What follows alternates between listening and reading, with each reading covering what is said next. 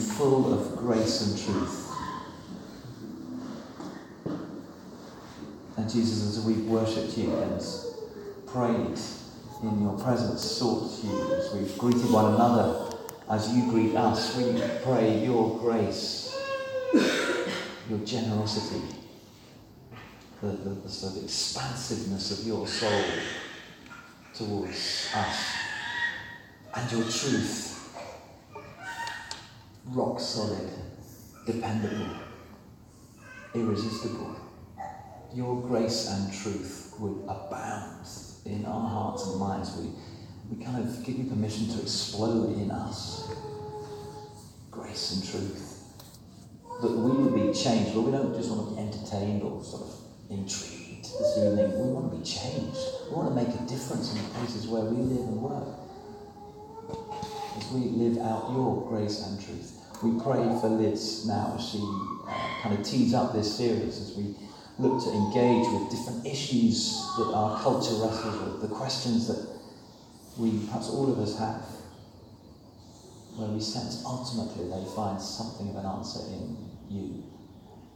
So feed us, teach us, enlighten us through Lydia. Give her real stature, authority, poise as she speaks. In Jesus' name, amen.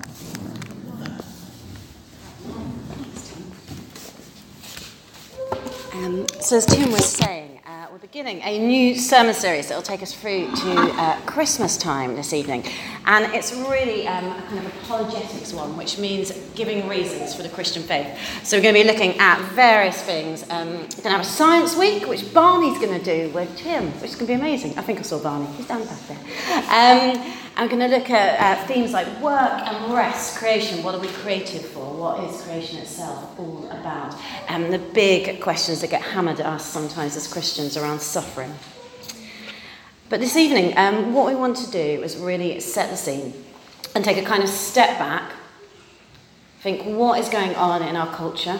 We know that God is the Lord of all of history. Where have we, been going for the past kind of 2,000 years, and how have we got to this point where we are now? And what are we called to as a church in this place, 2019, glorious city of London? And as I was considering this, I just remembered that there is a verse nestled in the Old Testament, 1 Chronicles, chapter 12, verse 32. And it talks of the tribe of Issachar. The tribe of Issachar was one of the 12 tribes of Israel. And as King David in the 10th century, is about to kind of go back into the land and take it from bad King Saul, he gathers around himself his mighty men, and they come from the 12 tribes of Israel. And Issachar is defined like this. So 1 Chronicles 12:32. From Issachar, men who understood the times and knew what Israel should do. From Issachar, men who understood the times and knew what Israel should do. And actually that is our mandate as church. And that's what this sermon series is about. That we would become people. That we are people who know the times we live in and are deeply culturally aware, deeply scripturally aware, so aware of the Spirit of God and all he's doing in our midst, and know what we should do to call people back to the truth that is Jesus Christ and the kingdom of God. Amen. Amen. So we're going to begin in Acts chapter 17, and that's page 1051 in your green Bibles. We're going to look at verses 22 down to 28. That's Acts 17, verses 22 to 28. And the way we're going to do it this evening is that we'll read a few verses and then tease them out a little bit. And then after that, we're going to get to the diagram, which is very exciting. So, before we read this, let's take a further moment to pray. The Spirit of God is here amongst us, but let's invite him in a new way in a specific moment. Father, we thank you for your word, that it is living and active. Lord, we thank you there is nowhere that we can flee from your presence. As we come now, in this half an hour or so, to gather under your word, to continue to worship you in spirit and truth, would you enliven us and would you change us for the sake of the world? Amen. Amen. So, Acts chapter 17, verses 22 to 28. And here, in these verses, Luke is recording the words of Paul. And Paul has found himself in Athens, and he finds Athens to be an interesting place. The Athenians, they worship many, many gods. In fact, we're not quite sure how many. And these gods aren't particularly great gods. They're sort of quite needy, so the Athenians spend a lot of time going into the temple, offering sacrifices, doing all sorts of quite perverse things, really, in order to try and persuade the gods, who are a bit petulant, to do what they want them to do, to bless them. And there's a temple cult, and there's not much truth about. Nobody's really sure who or what God is. And into this scene, Paul comes. And he steps in with this piece of apologetics, and he tells the people of Athens, the philosophers and the crowds, this place of many gods and whittled images, exactly who the one true God is. So here we go. Verse 22. Paul then stood up in the meeting of the Areopagus and said, "People of Athens, I see that in every way you are very religious. For as I walked around and looked carefully at your objects of worship, I even found an altar with this inscription, 'To an unknown God.' So you are ignorant of the very thing you worship. And this is what I am going to proclaim to you." And here he goes, proclaiming the truth of the living God. "The God who made the world and everything in it is the Lord of heaven and earth, and does not live in temples built by human hands." The true God, Paul's there, is the creator God. He's transcendent, he's sovereign, he's always present, and he doesn't live in these temples that have been made by human hands, these temples of Greece and Rome. Paul will get to Rome later on as the book of Acts goes on. Actually, he is the living God, Lord of all of history, Lord of heaven and earth. And so Paul continues, verse 25. "And he is not served by human hands as if he needed anything, unlike these temple gods in all their petulance.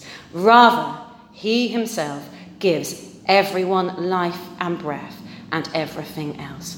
This God, this true God of ours, he sustains everything, and it is only in him that we live and breathe. It is only in him that creation is sustained. And so the logical outworking of that is that actually when we ignore God, when we step back from God, when culture, society ignores God, things go a bit awry, they get a bit fractured.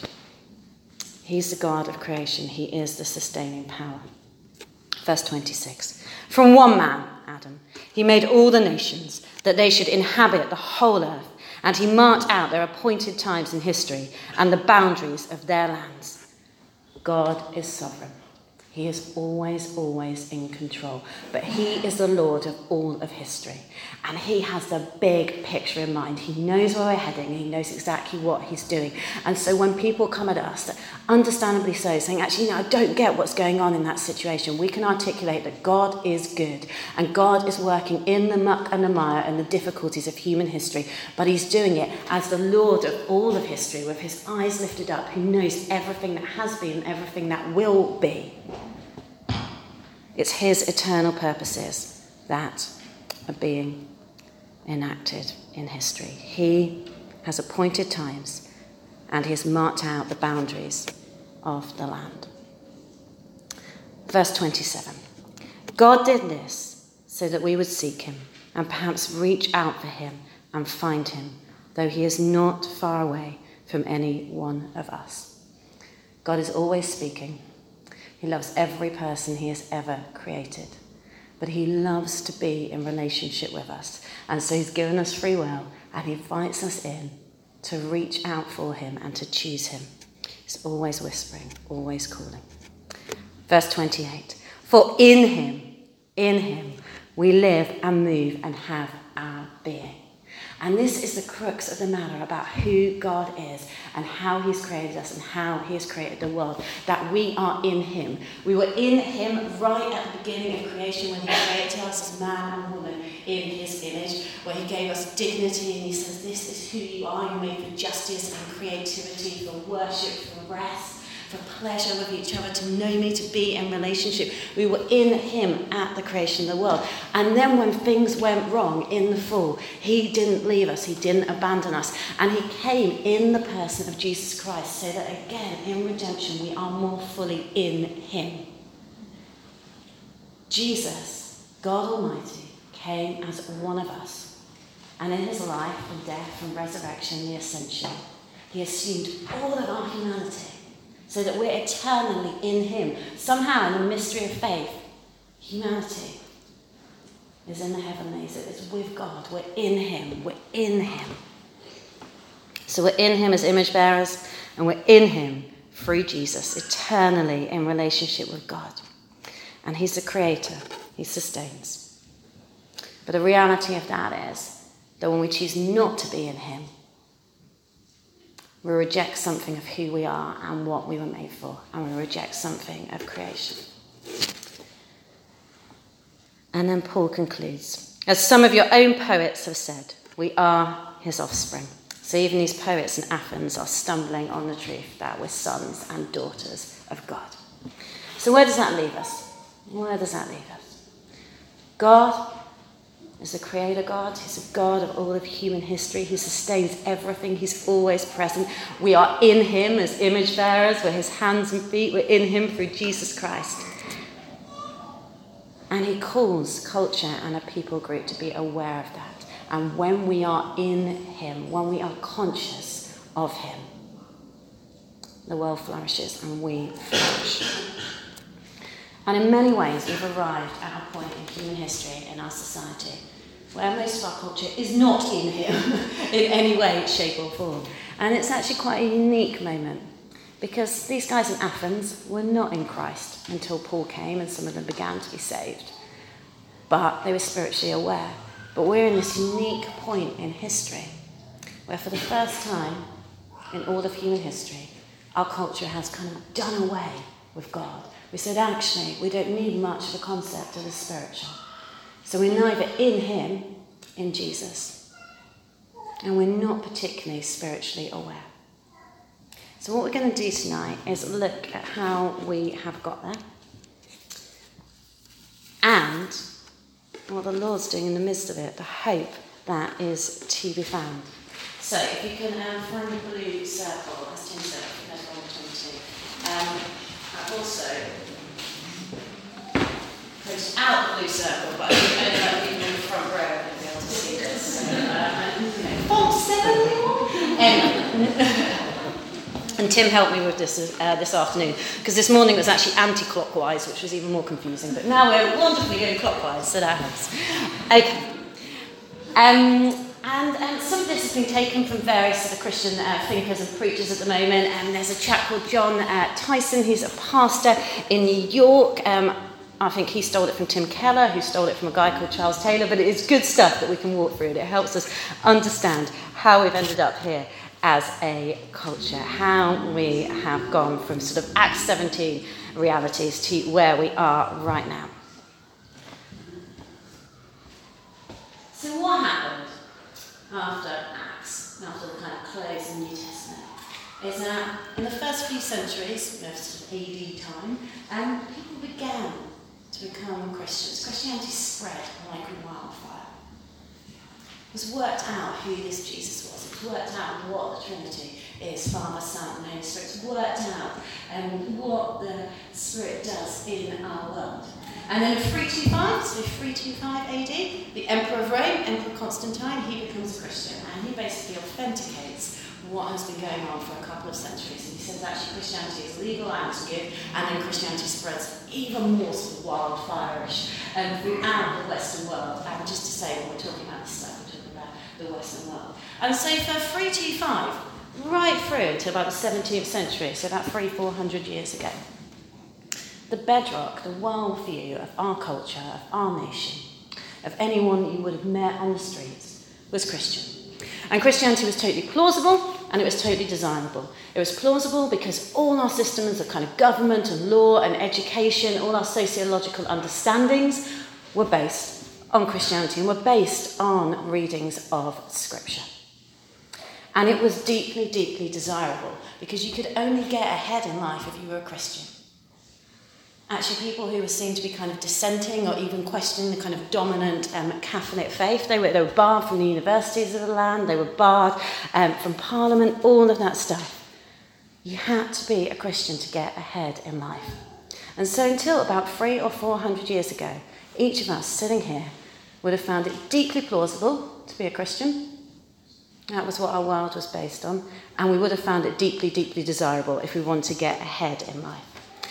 And then what began to happen about the 16th century, 17th century was a really, really good thing. Theologians, church leaders like Luther and Calvin, they began to question what salvation was really about. Was it about faith by works, as the Catholic Church had stated, as was the kind of bedrock of Christendom?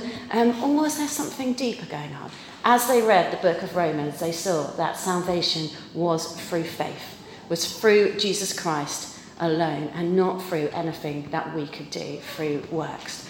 But what that did was place quite an individual emphasis on faith. And again, that wasn't wrong. We're all individuals before God, but we're all individuals who are called to also work in community, just as God is both sort of one and free.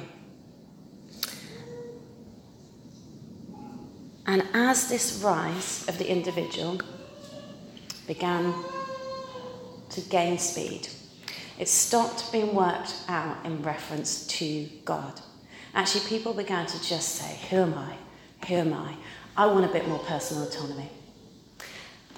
And so the trajectory, the circle, began to gather pace.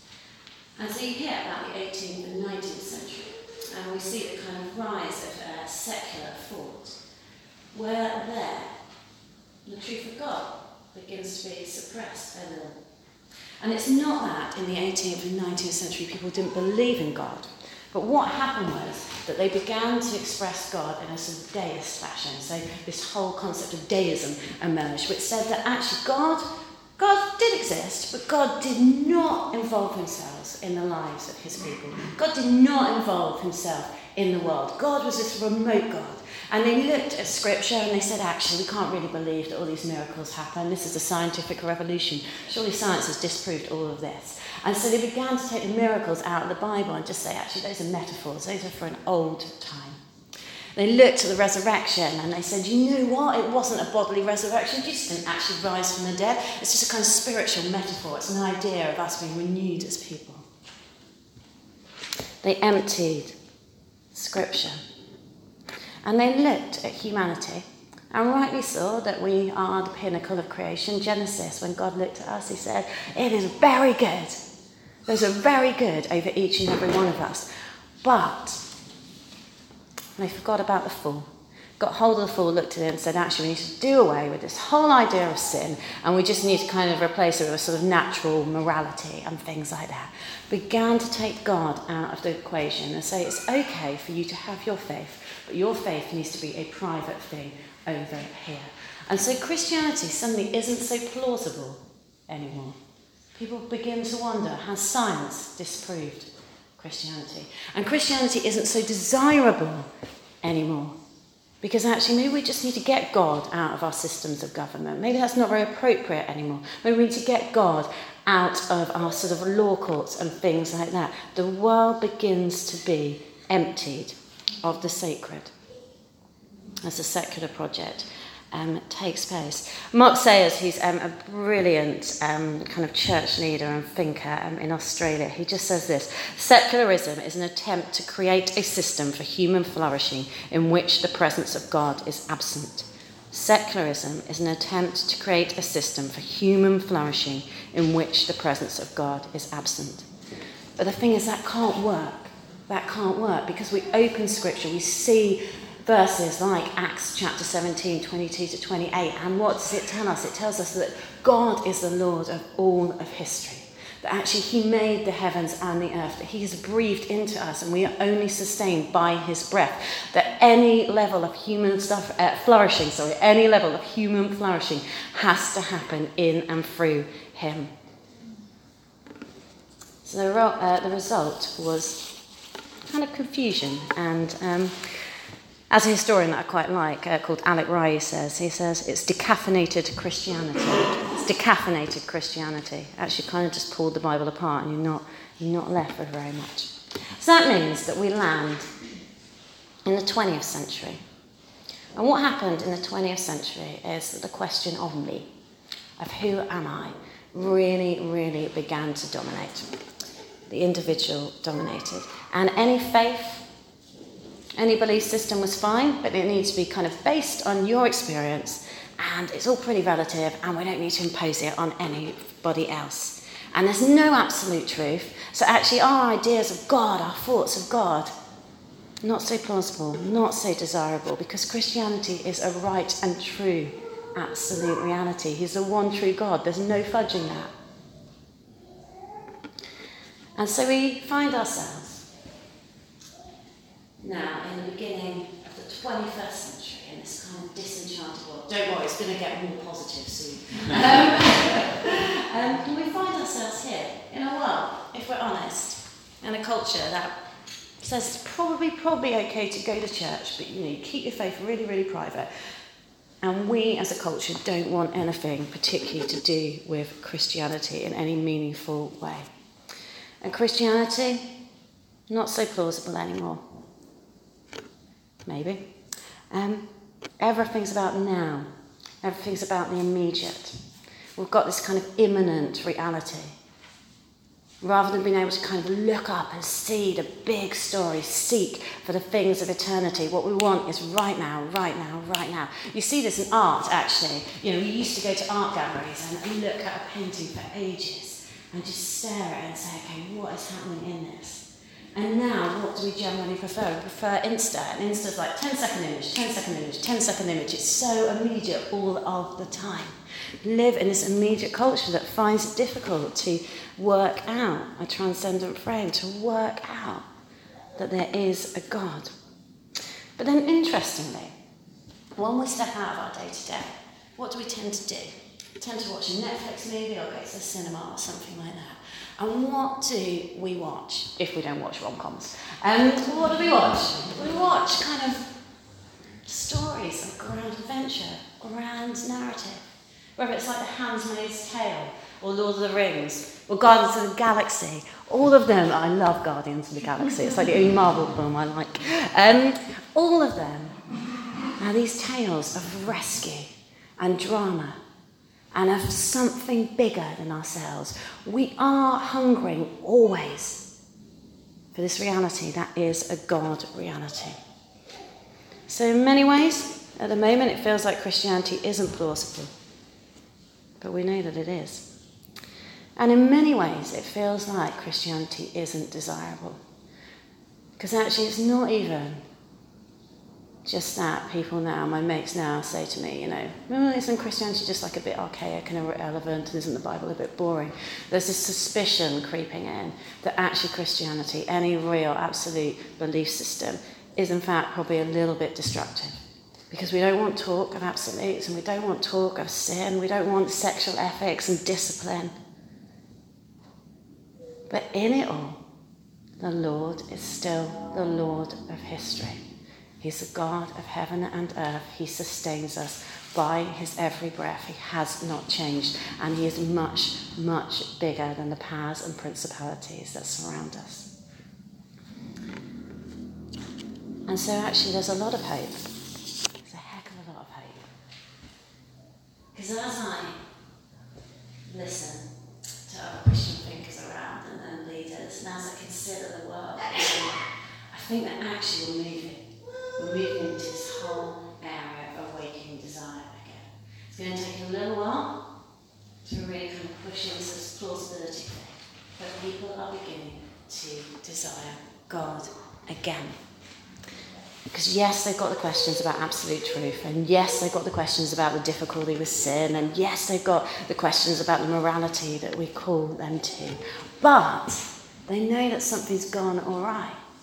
Because we were offered a vision through the secular revolution, through the scientific revolution, that actually if we privatised God, if we got him out of the frame, if we focused on technological and economic advancement and instantaneous pleasure and personal freedom, that somehow one day we were just going to reach this point of a kind of democratic utopia where everything would be well and good.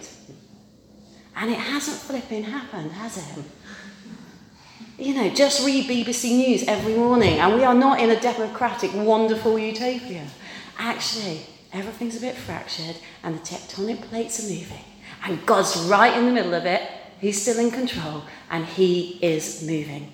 And so when we look around and we see that actually rampant individualism is leading to a kind of fragile generation and loneliness and anxiety, we know that God is right there and he loves each and every one of us. When we look at our lifestyle and we know that the way that we have lived and consumerism has killed and is killing the planet, we know that it's God's creation and he redeems and he restores and he's moving.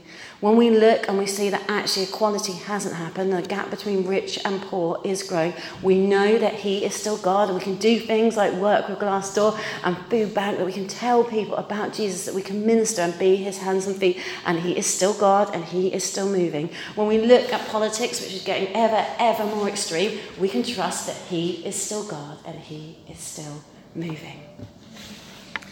And in it, we can begin to know that people will again turn to ask questions about faith.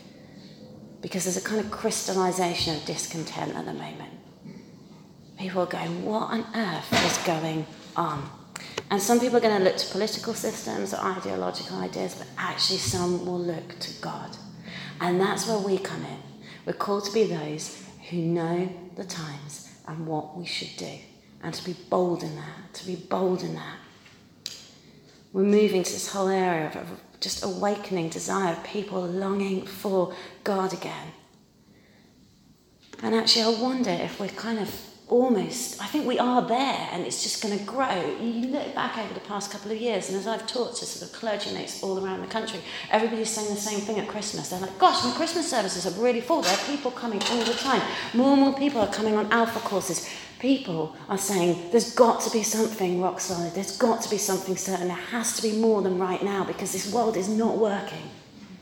And they begin to look to their friends, brothers and sisters, who have a certainty in Christ, and we are desirable because we've got the Spirit of the living God in us. And he shines out of each of us, even if we don't feel it. And people will look to us to answer their questions. It's that Acts 17 verse 27 stuff that people will reach out and seek him. I think the spirit of the age is summed up by a novelist, Julian Barnes. Julian Barnes is a bit of an acquired taste. He's a raging atheist and he's quite depressing, but he writes some good literature. And he says at the beginning of one of his books, Nothing to be Afraid of, he says this: I don't believe in God, but I miss him. I don't believe in God, but I miss him. And that's where we got to as a culture. Actually, something's happening here. I don't believe in God, but I miss him. God might not be plausible to me, but I desire him. And that's where we have something to say. And so the question isn't about so much about making God desirable. It's about, okay, let's make this God plausible. Which he is, of course he is. He's the one true God. And so the Spirit will be saying to each and every one of us, saying to us as church, actually reframe our gaze. Because so often in church, and I know that I do this myself, and I'm repentant in it, we get kind of scared and we can live as this fragile minority that almost just has to like draw up the drawbridge and hang on until the Lord Jesus returns, or we kind of die and go to glory or something like that, and just keep running the faith and things. And that's not it, guys. That's not it. We're the church of the living God. He is the God of history. Brexit's not going to undo him. You know, Boris Johnson isn't going to undo God. He's God. And he's still in control. And he wants to use all of us. Okay. So to land this, making God plausible. How? Well, don't freak out, whatever you read on the news. God's sovereign. He's got appointed times. He's working in it all. Let's be really conscious people that Issachar stuff, those who know the times that we live in. Actually, we're called to be ostriches. No, we're called to be meerkats, not ostriches. That's the right way around, isn't it? Sorry. That's the one we're going for, meerkats. Definitely don't be an ostrich. That won't go well for the kingdom of God. Anyway.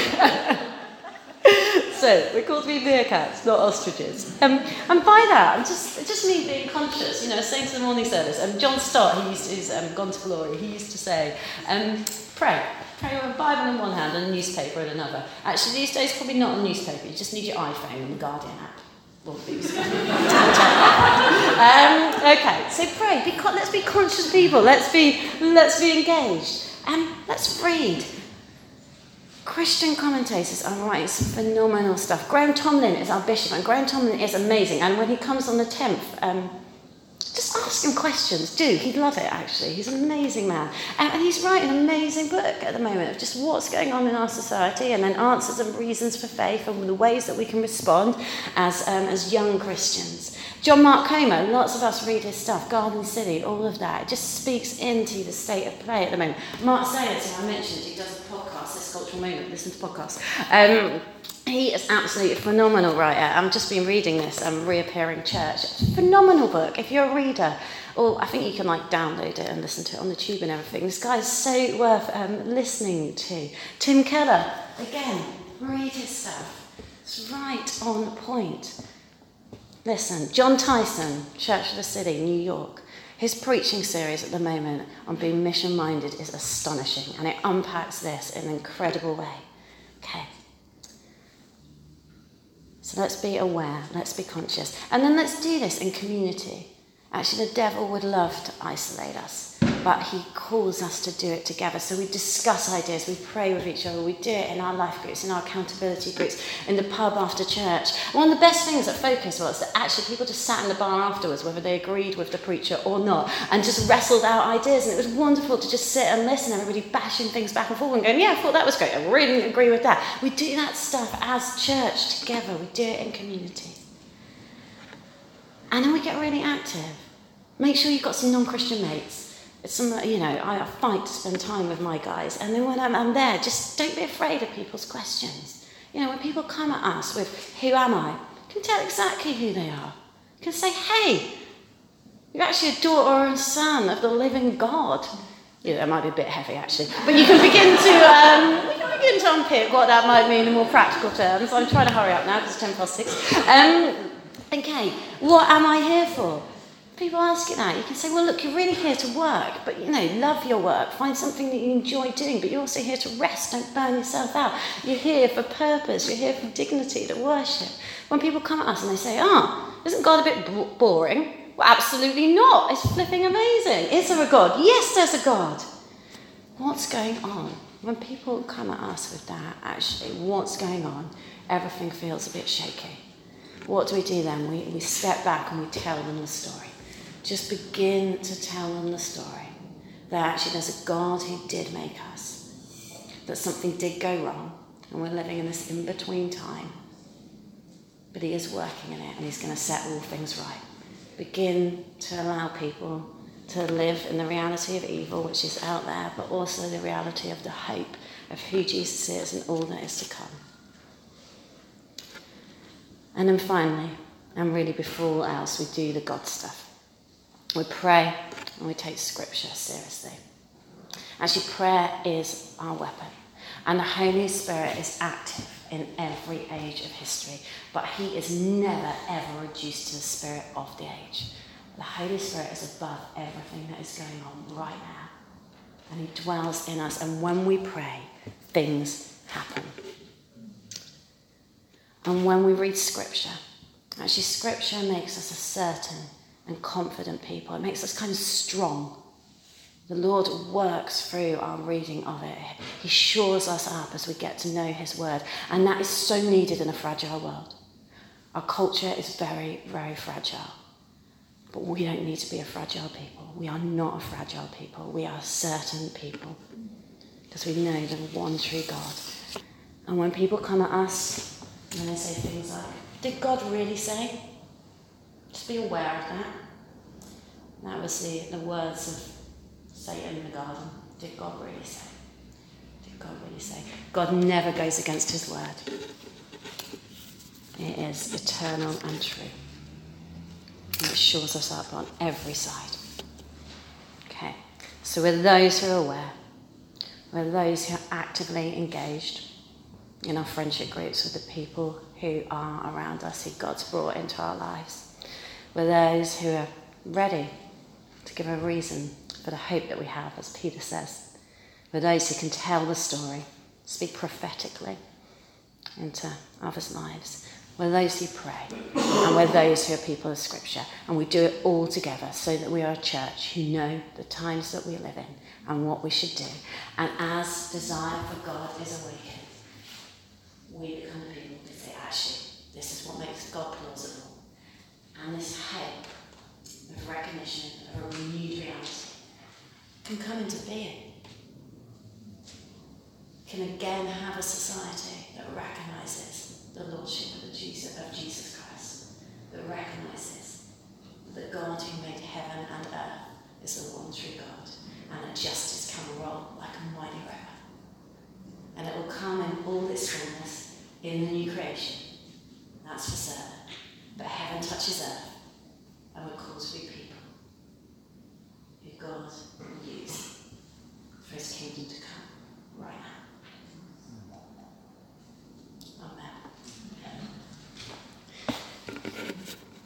So what we're going to do is we're going to pray. And as I was praying about this afternoon, I know a few groups of people that I thought it'd be really important to pray for. But this is for everybody. So can I invite us all to stand? And just to find some physical space, even if you need to step into the aisle or whatever you need. I know we're a bit cramped in here. We're also really aware that Prayer Ministry isn't the easiest in this building, but we're going to be back in church soon, and that'll make it easier at a practical level. But God doesn't change, and he wants to meet with us, and is meeting with us this evening. So where you are, let's just take a moment to still our hearts again before the Lord, to let all that has been said settle. To know before God what the hook for you this evening is. I'm just going to wait on him.